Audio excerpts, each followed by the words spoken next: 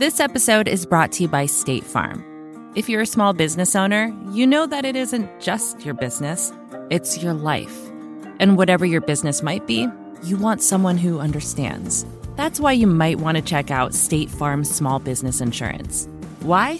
Because State Farm agents are small business owners too, living and working in your community. That means they know what it takes to help you personalize your policies for your small business needs. Like a good neighbor, State Farm is there.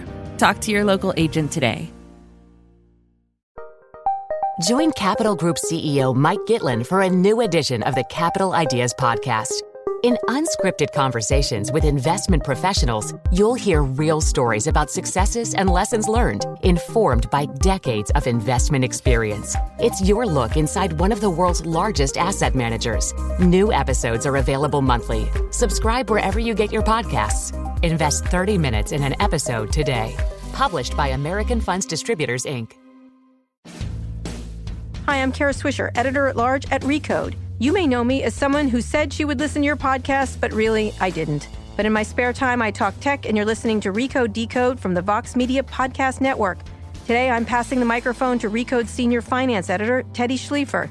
He interviewed venture capitalist Semil Shah, the founder and general partner of Haystack. Take it away, Teddy. Thanks, Kara.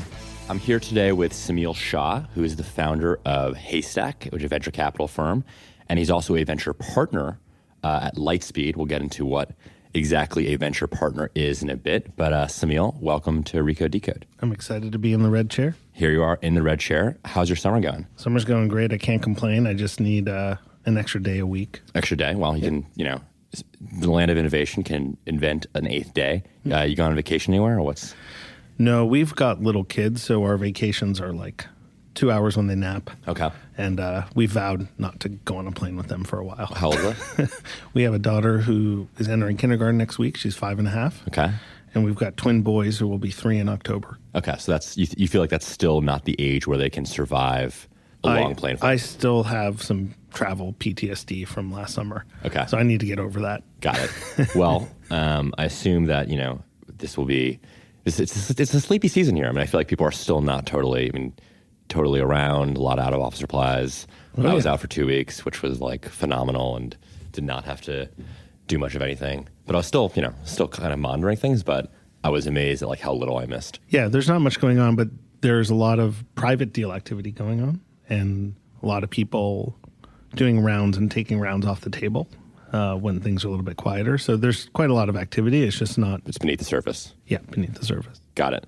So we're going to talk a little bit about kind of who you are and what you do, and then at the end we'll kind of talk more about where the industry is headed. I think you're a really interesting person, as I've told you, because I feel like you almost approach venture capital as I do, as like almost a reporter, as a student. I don't think I've ever seen anybody before. I remember I once saw one of your blog posts or somewhere that you wrote, like, you were curious about like some exit prices that had not yet been announced publicly, which is obviously something that like I would do in my business. And I feel like you're just very observant about, various firms, both at an inside baseball level, but and we can talk about this a little bit, but you didn't start here as an insider. You're not the son of someone who kind of was in the business. You didn't grow up, as an associate, as an analyst, as an associate, which I think kind of gives you a bit more of an outsider eye on the way the industry is shaped.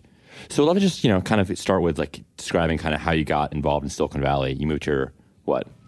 Yeah, I lived in the Bay Area in San Francisco up until about 2006, went to grad school on the East Coast and thought I would move to Asia, and then decided that was a whole different saga, that I didn't want to move to Asia or settle on the East Coast. I gotten married. So my wife and I wanted to come back, and so she had a role at Stanford. We moved to Palo Alto. I knew a few people in the area, but not really. Right. And just try to get involved with startups or on the investor side. How old were you at this time? How old was I? Probably 32, 33. Okay. Yeah. So you were, the age of a lot of kind of VCs who were already at established firms. Like, oh, sure. Yeah. Yeah. And I was actually more interested in working at startups, but I was trying to just increase the surface area of what to do. And that was a pretty rough time. Like, I was lucky that some of the folks that I was in Boston that I was consulting with kind of bridged me to move here, and I was still working with them for income. Yep. But I spent I think I did a calendar audit, like 11 months just trying to crack in, trying to work at any sort of startup. They could have been seed funded, they could have been growth stage. And I think I brought good entrepreneurial energy. I just wasn't like slotting into a role. Yeah. And then I would, in parallel, also talk to all sorts of investors, like $40 million funds up to like $1 billion funds to just see if I could get a role. And that went nowhere either. So that was a pretty rough 11-month period. And ultimately, I ended up working at a friend's company where I just said, hey, I'm going to show up and start working with you guys. I was like that frustrated. Yeah. Oh, yeah. I think they paid me in like Diet Cokes and sandwiches. Right. But that was it. And this was like a pretty concerted effort to like, you said, hey, I'm here in Silicon Valley. I want to break in. I mean, I think a lot of origin stories here are like, they just happened to meet someone at a party. And so it was almost like an accidental rise. But for you, this was like, hey, I want to work at startups or in venture capital. I'm going to find opportunities actively and network actively. And it was... Yeah, I mean, I was meeting a lot of people. I was definitely being called in for interviews and getting far in certain processes. Got to meet a lot of VCs through that process. I was also writing a lot online. Right. You can actually write. I'm like... what happened was... A lot of venture capitalists who have ghostwriters or folks helping them. Yeah, it just sort of happened naturally. But I have always liked writing and did a lot of writing in roles before graduate school and during graduate school. And I never thought of myself as a writer, but it was just something I do to like express myself in a sort of like a cathartic thing. But what ended up happening was I lived like 4 blocks. My wife was working at Stanford, so we lived in downtown Palo Alto. She could walk into campus. Yep. And I ended up living like 4 blocks from Quora. And during that time, Quora was in beta mode. And it was like it was a very hot venture capital deal. It was much talked about. Like you couldn't be on the site. They were trying to get like really big names on the site to contribute firsthand knowledge. And so I got an invite to join Quora. I had met a neighbor or someone or... Yeah. Yeah. And I just started writing on there and I just started noticing that like people were picking it up. And then Eric Schoenfeld, Arrington, MG at TechCrunch were like, hey, we like your writing. Do you want to just guest post here a couple times? So I guest post a few times there. I did like this triple part thing on Quora because I was like, hey, I think Quora is an interesting thing. I think my first post was about Twitter and I just like the products. And so a couple of them just took off and they were like, hey, why don't you just keep doing it? So long story short, I ultimately started getting roles at startups. And while I was doing that, I was on the side just for fun, ended up being probably the most frequent outside contributor to TechCrunch. And I think a lot of people probably read something I've written over the years, and I was just very consistent about it. Right. Yeah. So during that first year, I mean, when you're trying to get, intros to the right firms, like, I mean, you're pretty candid about the struggle you had to make that happen. Yeah. I mean, did you feel like when you think back on that was like a fair struggle that it was like, do you think it should be hard to break into this business, into venture capital? Or did you feel it was like I guess to what extent do you feel like it was a meritocratic, got to make it work, and if you can, you can, if you can, and you've won? I think venture, and we can touch more on this later too if you want. Looking back on it, I don't blame any of the VC firms for not hiring me. It's really, you really have to have context about what you're going to do before you come in. You have to have a point of view. Usually that point of view is shaped by participating in the ecosystem before. Yeah. I mean, there are other things you could do in academia and things. And it is a trust and relationship game. Just picking off someone off the street and having them come into your investment partner meetings and stuff. So having worked with these firms in various capacities over the years and now knowing what I know, it was completely the right thing to do. What surprised me more was startups that would just not entertain me as a hire, and then I kind of look at their trajectory. So schadenfreude, maybe? Not really, but it was just sort of surprising to me. Right. Yeah. I just feel like, I feel like obviously this Silicon Valley is so connection based, and I just always wonder, like, I think the downside is what if it's not as meritocratic as it could be, and if you're a great schmoozer but a terrible VC, you can still make it here. I don't know. They're two separate things. There's kind of schmoozing and being known and being kind of a gadfly. Yeah. And you can kind of get away with stuff and move around. But like VC firms aren't stupid either. Like they're not just going to go after some gadfly. There has to be a there. Right. There has to be like, for writing, for example, someone may say, well, how do you write and get? Oh, you're just writing and getting into deals. Well, the founders aren't going to work with you unless you actually work with them. So it kind of works up until a point, but you have to deliver in real life. Right. So at this point, you've been looking around for a year. You've been pretty candid about the failure to achieve you don't walk into Sequoia. Is there like a big break you feel like you had, and when you showed up here, you've obviously been putting in the spade work to try and find the right gig. Is there a moment that jumps out at you? There was one moment.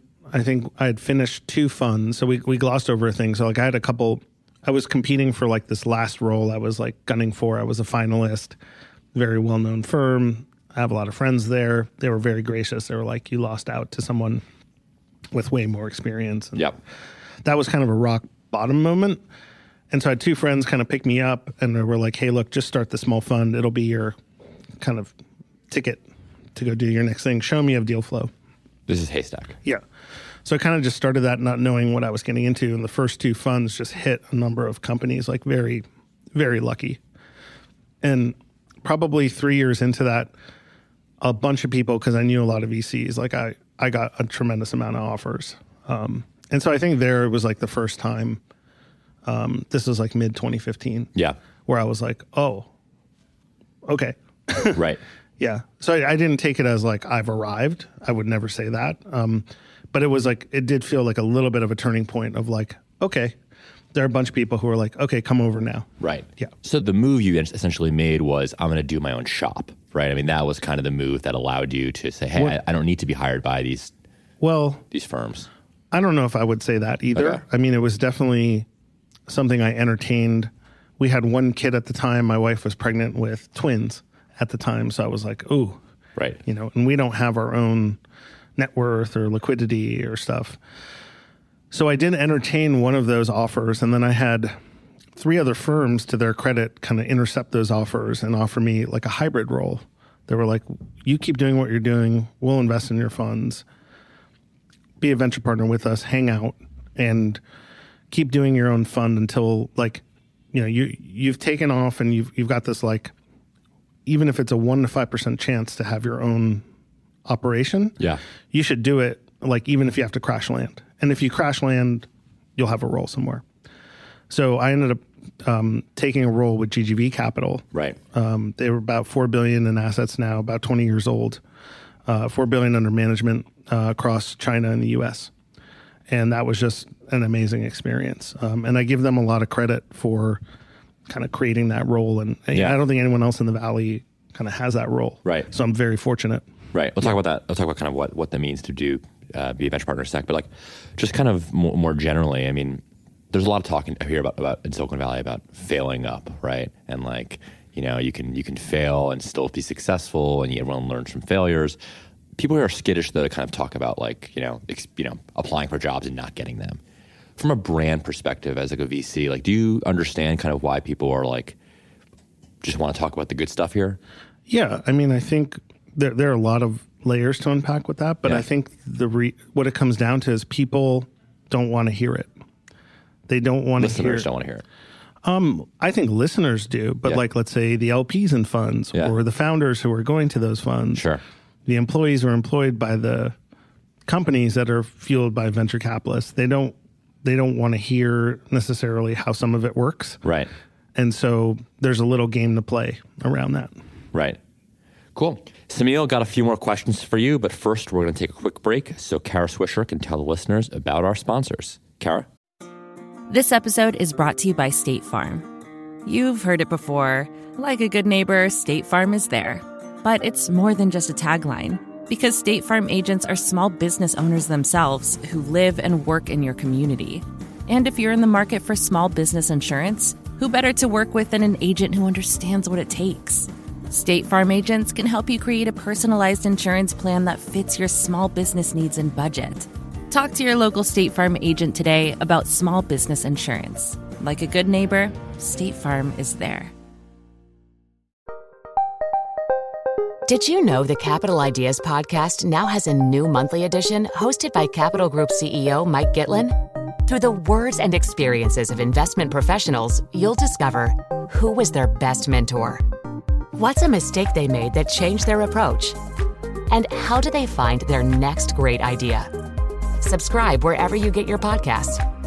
Published by American Funds Distributors, Inc. Thanks, Kara. We're back here with Semil Shah, the founder of Haystack and a venture partner at Lightspeed.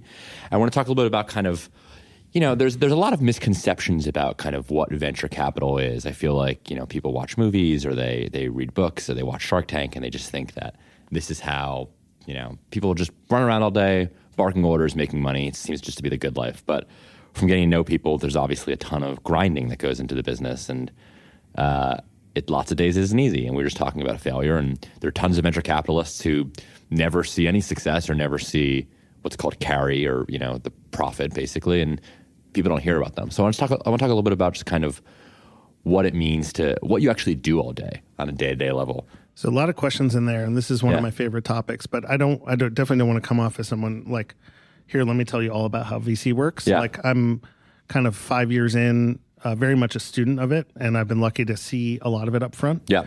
And no one's going to or should be crying on behalf of VCs, because when they raise a fund, they have guaranteed contractual income. Right. So it is not hard. Paycheck to paycheck here. Yeah, it is hard. But for these larger funds, I think what's happening is that, like, I think of things of like, okay, let's just put things into this cauldron. And so what are we going to put? We're going to put the culture around the social network movie and Facebook rising, Shark Tank culture, hundreds of millions of people in the country watching Shark Tank and understanding what the role of the investor in that big seat is. Yep. And then things like HBO Silicon Valley, proliferation of things like YC. And so people have this picture of what a VC is and does. And I think what's happening at the same time, and the reason that the monolithic definition doesn't apply, is that VC is also growing and mutating as startup formation is growing and mutating. And so you have small funds, you have crypto funds, you have sector-focused funds, you have geography-focused funds. You have, hundreds of funds under $100 million. You have now 10 to 20, 30 funds over $1 billion. And so it's just really different depending on where you sit. Right. So walk me through a typical day. Like what do you, I think there's this, the conception out there is that the venture capitalist is sort of the captain of the ship and they're running around and giving money and fulfilling dreams. But like, what's like there is, that is a big component of the job, is like finding people that you're attracted to, that you believe in, right? That you want to. But I think the image is that like the VC holds all the cards, right? And lots of times, obviously, on a hot deal, No. So let me answer this a couple ways, and we can click on anything you like. So every Monday, I try to be really structured now. So every Monday, I go down the Sand Hill Road. I spend the day at Lightspeed, where I'm a venture partner. Yep. It's an amazing experience. After 3 years doing that with GGV, now I get to do that with Lightspeed. Top tier firms at the top of their game. Just an amazing experience, and I'm learning every Monday I go down there. Tuesday, Wednesday, Thursday, I'm in San Francisco, trying to meet the next great founder, trying to help a founder that I've already backed, helping people in the community. There's a lot of that. So it's a lot of coffee meetings. That's you have a 1 p.m., a 2 p.m., a 3 p.m. I don't do it like that. Yeah. I try to just do a few each day and make them longer. I did that for years, but I'm always amazed when I talk to VCs, just like if they ever show me like what their Google Calendar looks like. It's just like it's kind of a mess. Yeah. Like how do you have time to deal with any crisis du jour? On Fridays, I just stay in my home office. I don't make any meeting plans or call plans. And, Got it. Part of that is just to like build some quiet into my schedule. And I also feel like the job that I have at hand is to actually, because I think a lot of VCs overweight and overmarket how much they help. Yep. Right. And so I tell people very openly, like, I'm trying to find people who don't need a lot of help. And I'm trying to attract them to me, explain to them how I work with them, and then they can pull from me. Right. And so because that selection is such an important piece of what I try to do, and it's so noisy and you meet a lot of people, I find that I need to bake in parts of my schedule where my mind can actually rest and my subconscious can kind of kick in, and I can say, well, hey, I'm still thinking about that person. I'm still thinking about that product and service. And if I catch my brain at rest, starting to think more about it, I start to get excited. So most of this is your Friday time. Yeah, Friday and weekend, and it's just kind of baking that into the schedule to like just think about the commitment more. There's also some times where I meet somebody and I commit within a day or hours. Sure. And so I try to be as instinctive as possible in those situations. So you're pretty intentional about time management. You think to yourself like, yeah. I mean, lots of VCs, it's just like, or for instance, my job is just like dealing with incoming, right? And like, it's the number one thing VCs privately, I feel, discuss is like hacks around time management, how to better manage their time. Yeah. And it becomes tougher once you're part of a large partnership because you get pulled into other things, you get pulled into administrative things. But when you have 3 little kids, you're running these funds. I have this kind of dual role. I have to be just like completely vigilant over my time. Right. Yeah. Right. So you're a venture partner at Lightspeed. You used to be a venture partner at GGV. The title has always, seemed to me like it seems like a part-time, gig. But I do think that obviously there's a lot of confusion around what titles really mean here in Silicon Valley. Yeah. There's a good Quora thread about like what is a venture partner. Yeah. And I think when that thread was written, there were like kind of 1 or 2 things. It's like somebody who's like trying out venture, and it's like kind of an entry step in. And so you'll see a lot of GPs on Sand Hill Road that would actually start as a venture partner. Right. And I actually think it's pretty smart. There are other people who, maybe coming in and they just want to do a couple deals in a couple areas, but they don't want to be fully baked into the partnership. Yep. I think for me, the way it started with GGV and now with Lightspeed is that what's happened in the world of venture is like a lot of these larger funds have scaled. They've now hitting like global opportunities. And so they become multi-strategy. And I'm, I guess, probably situated in a unique way where I'm a single GP that's invested in a lot of companies that have scaled up and been followed by the big VCs. Yep. And that I've gone on to like, do multiple $100 million revenue businesses. And so I think because it was normalized while I was working at GGV, other firms are more open to those structures. And so the venture partner is a way to like recognize you feel like there's a lot. This is a more common thing today than it was when you signed up at GGV. I think more firms would do it. Yeah. Now, based on the fact that I was been able to do it. Right. I think the question is, who do you do it with? Right. And so they're supply constrained. So what does someone who's a general partner at Lightspeed do that you don't? I mean, what's the... Oh yeah. So like I'm trying to invest in companies that are pre-Series A. The round sizes are like 2 million, 2.5 million or less. Yeah. That's the stage I like. Right. That's the stage where I think I can add value, where I feel comfortable with selection.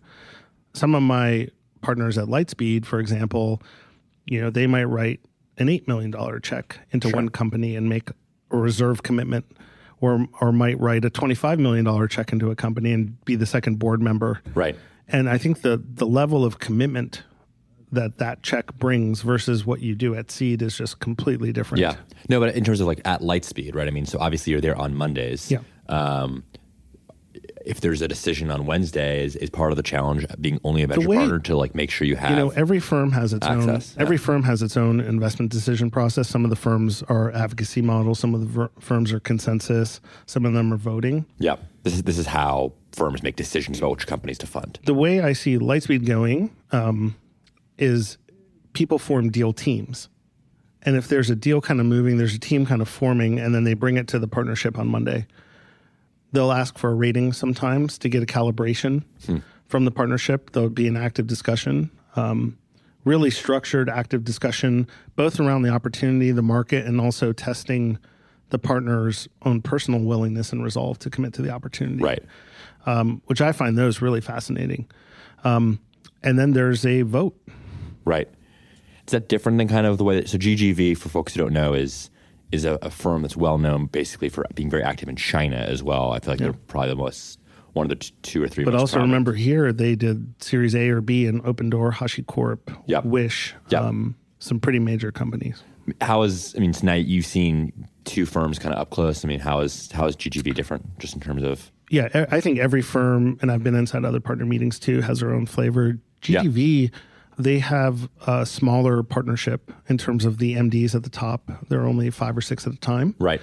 And they tend to bring things to the partnership, and because the partners are distributed between U.S. and China, are kind of more having one-on-one conversations, and then they have a group weekly meeting every Monday night. And so they figure it out that way. But every firm's different. If you had people from different firms. Yeah, sure. Yeah. No, it's fascinating here. Yeah. And so going back to your question too, of like what folks would like to be during the week, it's very much an outbound field job. It goes back to almost journalism, right? You're going out, hitting your beat, talking to people. Like there are a couple of people who focus on fintech or real estate or, infrastructure, and they're going, working with their companies, talking to sources. Right. Yeah. Sure. No, I mean, I think a lot of the best VCs kind of have a journalistic mindset. Yeah. Another misconception that I think is definitely not talked about sufficiently in VC is the role of luck. You always see a Medium post that eloquently describes how the company that was just acquired, they had total forethought into how everything was going to unfold.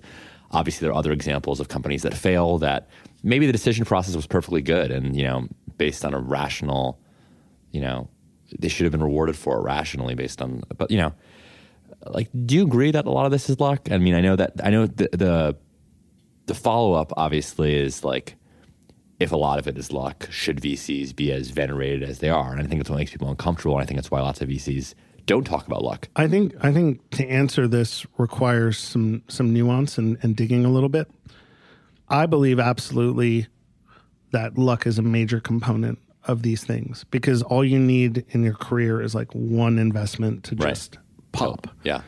And I think if you talk to people in private, it's very hard to know in the moments of early investment, like how that could even be possible. Sure. Especially if you're doing seed, right? You're at there's a huge variance in kind of what can happen. Now, where I would downplay luck is when you see people get lucky a lot, because they have a lot of choices. And so they're selecting out of those choices. And to select well out of those choices is pretty remarkable. Like if you look at, just to pick on a few people, but like, Matt Kohler's now been a benchmark for 10 years. If you look at the companies he's associated with it, dollars in, valuation, outcome, just on an Excel sheet, it's pretty remarkable. Right. Is that luck? Each individual decision might be luck, right? I mean, but your argument is,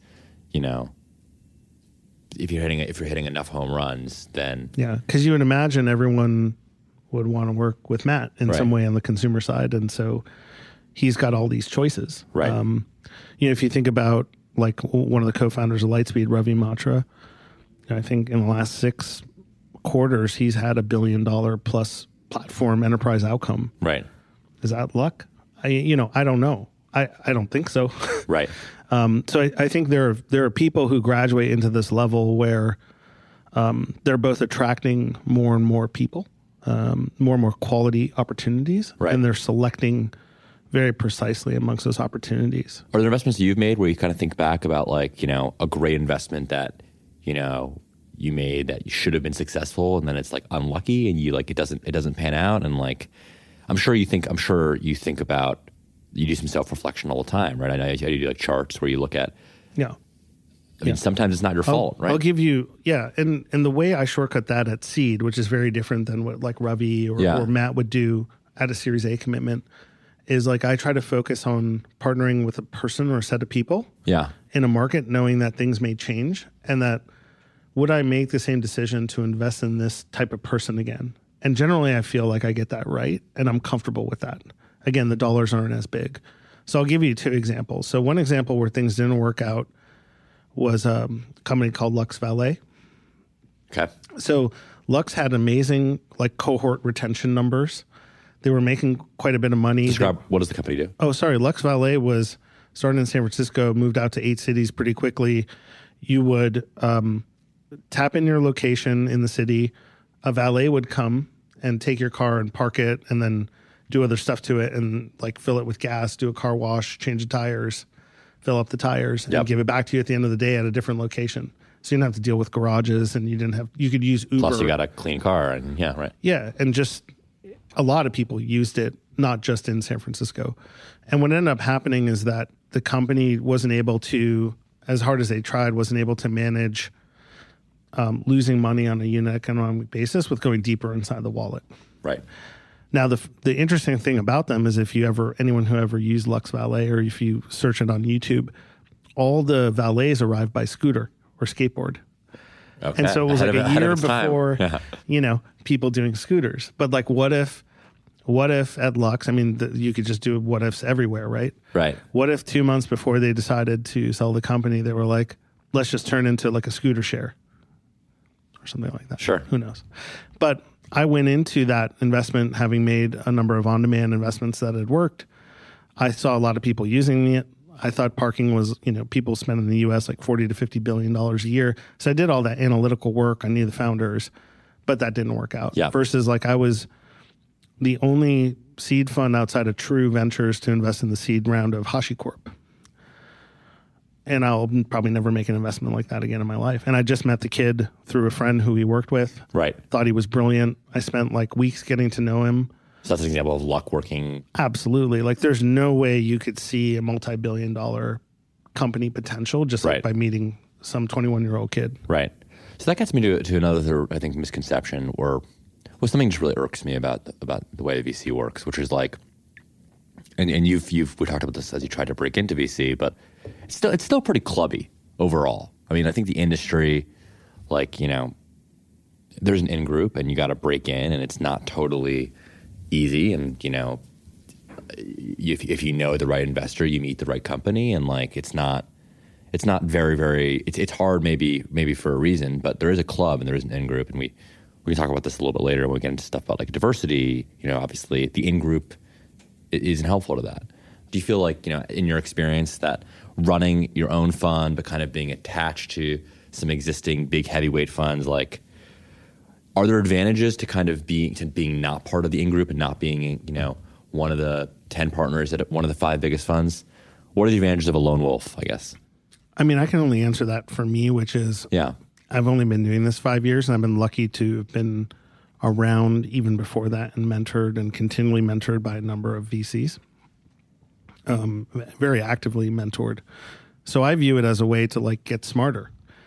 I don't think I was selected for that because I'm cool. I don't think I'm an insider in that way. Like I have inside knowledge, but I don't have all the inside knowledge.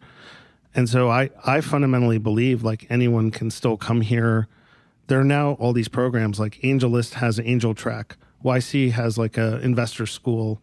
First Round Capital has like all these things that bring people into investing. There's AngelList out there. So there are ways for someone who wants to get into venture to show that they're passionate about it, to show that they can structure their thoughts and share judgment. Yep. And people will listen to them. And so I still fundamentally believe that. You still think there are models of ways to break in. Absolutely. That are not. I mean, some of it's obviously connection based, but like it is a relationship thing. Like no one is going to just hire somebody off the street. Like what I tell people, like I have people, SAT I have people coming to me every week saying, "How do I get into venture?" And what's really ironic about this is, I've helped a number of people get their venture capital roles even before I had anything going for myself. So I saw a lot of this up front. And the number one thing I tell people is come bearing gifts.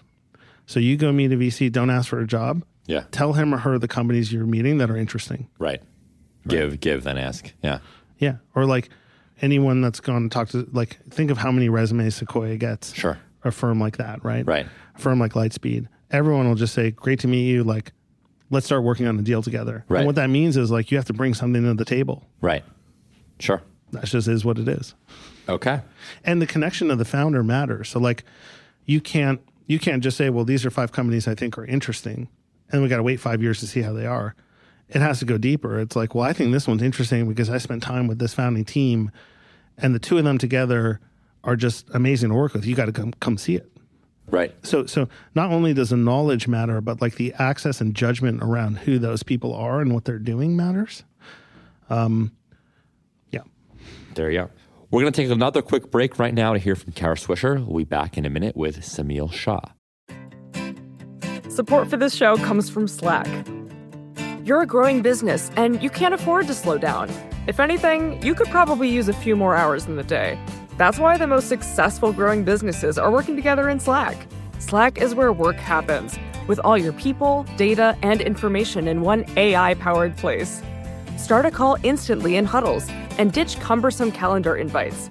Or build an automation with Workflow Builder to take routine tasks off your plate. No coding required. Grow your business in Slack. Visit slack.com to get started. Thanks, Kara. We're back with Semil Shah, who has a number of VC roles. I want to talk a little bit just at the end here about kind of the future of the business. So you recently announced a deal in Seattle. Is that what it was? Yes. Okay. And I know you've done some thinking about kind of, not that Seattle is, the hinterlands, but, deals outside of the 50-mile radius of where we're sitting. Lots of people here feel like or I think there's an increased conversation about like what are the moral obligations of VCs to do things outside of town? What are the economics of doing deals outside of town? There are obviously some real challenges to a startup in Wisconsin succeeding. Are you bullish or bearish on kind of deals outside of here? You asked a couple questions there. So just in general, I feel like people expect a lot of VCs, and VCs should be more interactive and sort of sharing their knowledge and giving back to the extent that they can. I definitely agree with that. Where I probably draw the line is like, I don't think they can just solve all those problems. Yeah. Right.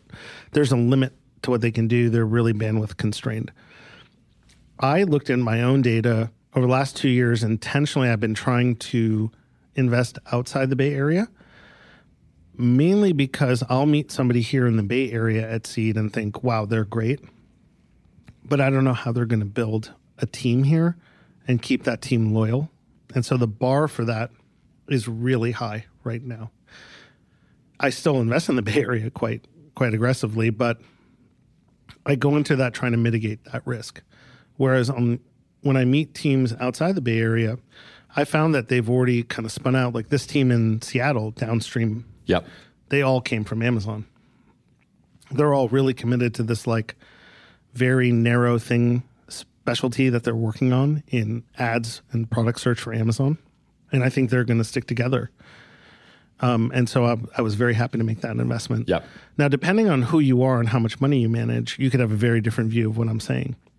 So when I looked at my own data, what I kind of concluded looking at, Brad Feld recently wrote something about Foundry Group investments. Fred Wilson has been writing about where their geographies are.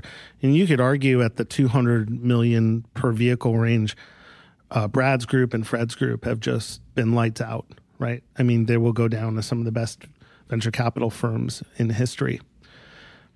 They've done about a quarter to a third in their home market, about half in the Bay Area, and then the rest is kind of sprinkled in different geographies. But what I've concluded in looking at their data, my data, and then like talking to other firms where I can't share the data, what I would tell a founder right now, right? If you were sitting here starting a company, I would say, if you're going to start in the Bay Area, great, you need to raise quite a bit of money and you need to know who you're going to hire and why, and understanding like how much you're going to pay those people to stay and how much equity you're going to share.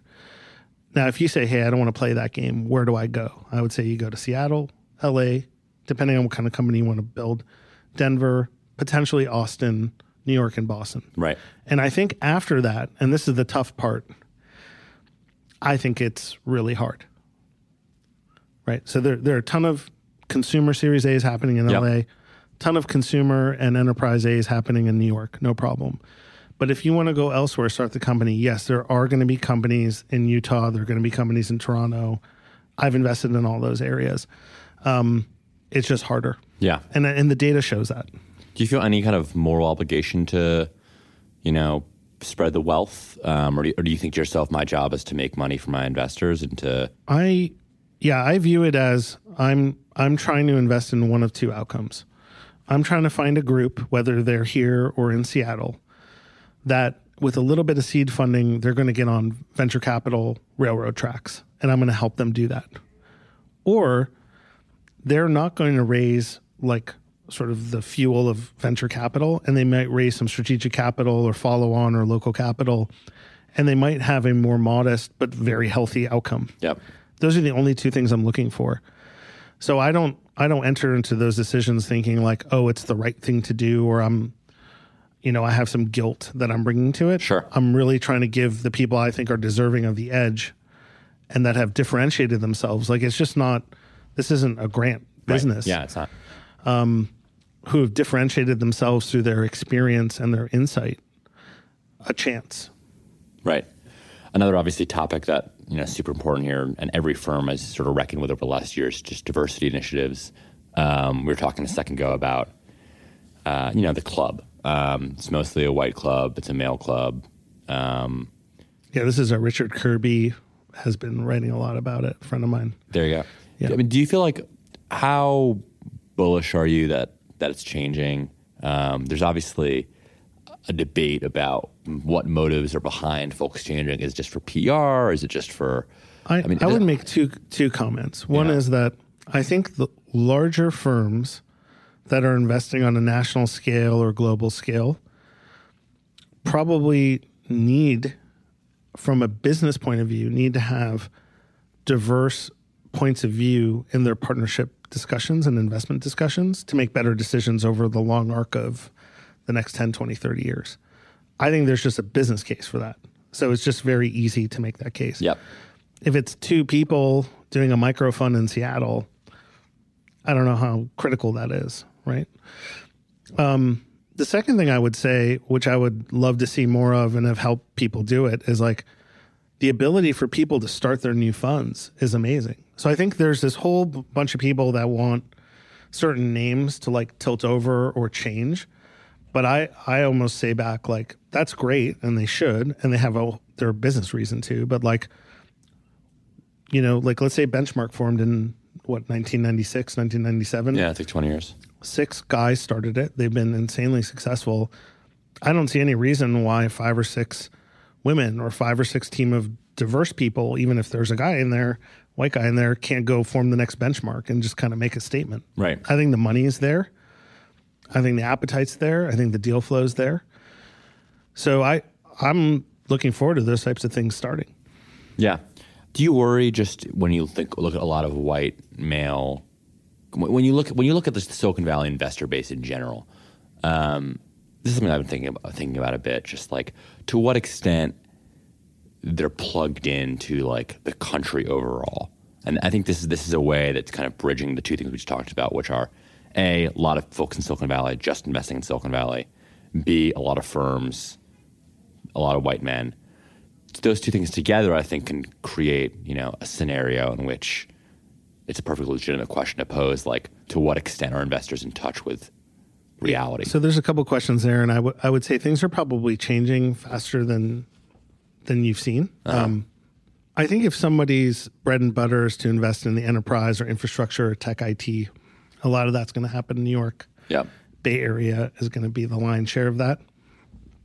I think consumer, especially on a national or like global level, people are on a plane from here every week. Yeah. So like, one of my partners at Lightspeed, Nikki Quinn, I mean, she's on a plane every week. And now she's been doing some deals on the consumer side in LA and New York that aren't announced yet, but when they're announced, they're going to be like really interesting to watch. Right. And she's just on a plane. Now, what I have been thinking, like putting that aside, what I have been thinking about is San Francisco to me kind of feels like it's almost like a Hong Kong to China. It's like, it feels like a completely different country. And I think there's some good from that where people here are just pushing the envelope. Like I was looking, I'm kind of a transit junkie. And so I was noticing in the time that it was announced that the old bus depot was going to be decimated and then like torn down. Yeah. And before like ground was broken on the new Transbay terminal, Benchmark did the Series A and Uber, right? And you could argue that was a very global net positive event. I think there are some dangers of like getting out of touch, but I do think, at least on the consumer side, I'm seeing a lot of people, whether it's Nikki or, Hans from GGV, they're on a plane every week. They're not investing a lot of consumer here. Right. They're going all over the place. They're going to where those companies are being built. Yeah. I also think that when I moved here, and maybe up until that point, and this is one of my big concerns for the region, it was possible to move here. And now I just kind of think about like, what would it take to move here if I was 33 again? And I was like, oh. Economically, I mean. Yeah. And so like, will those next great people move here? And there's a variety of macro political reasons.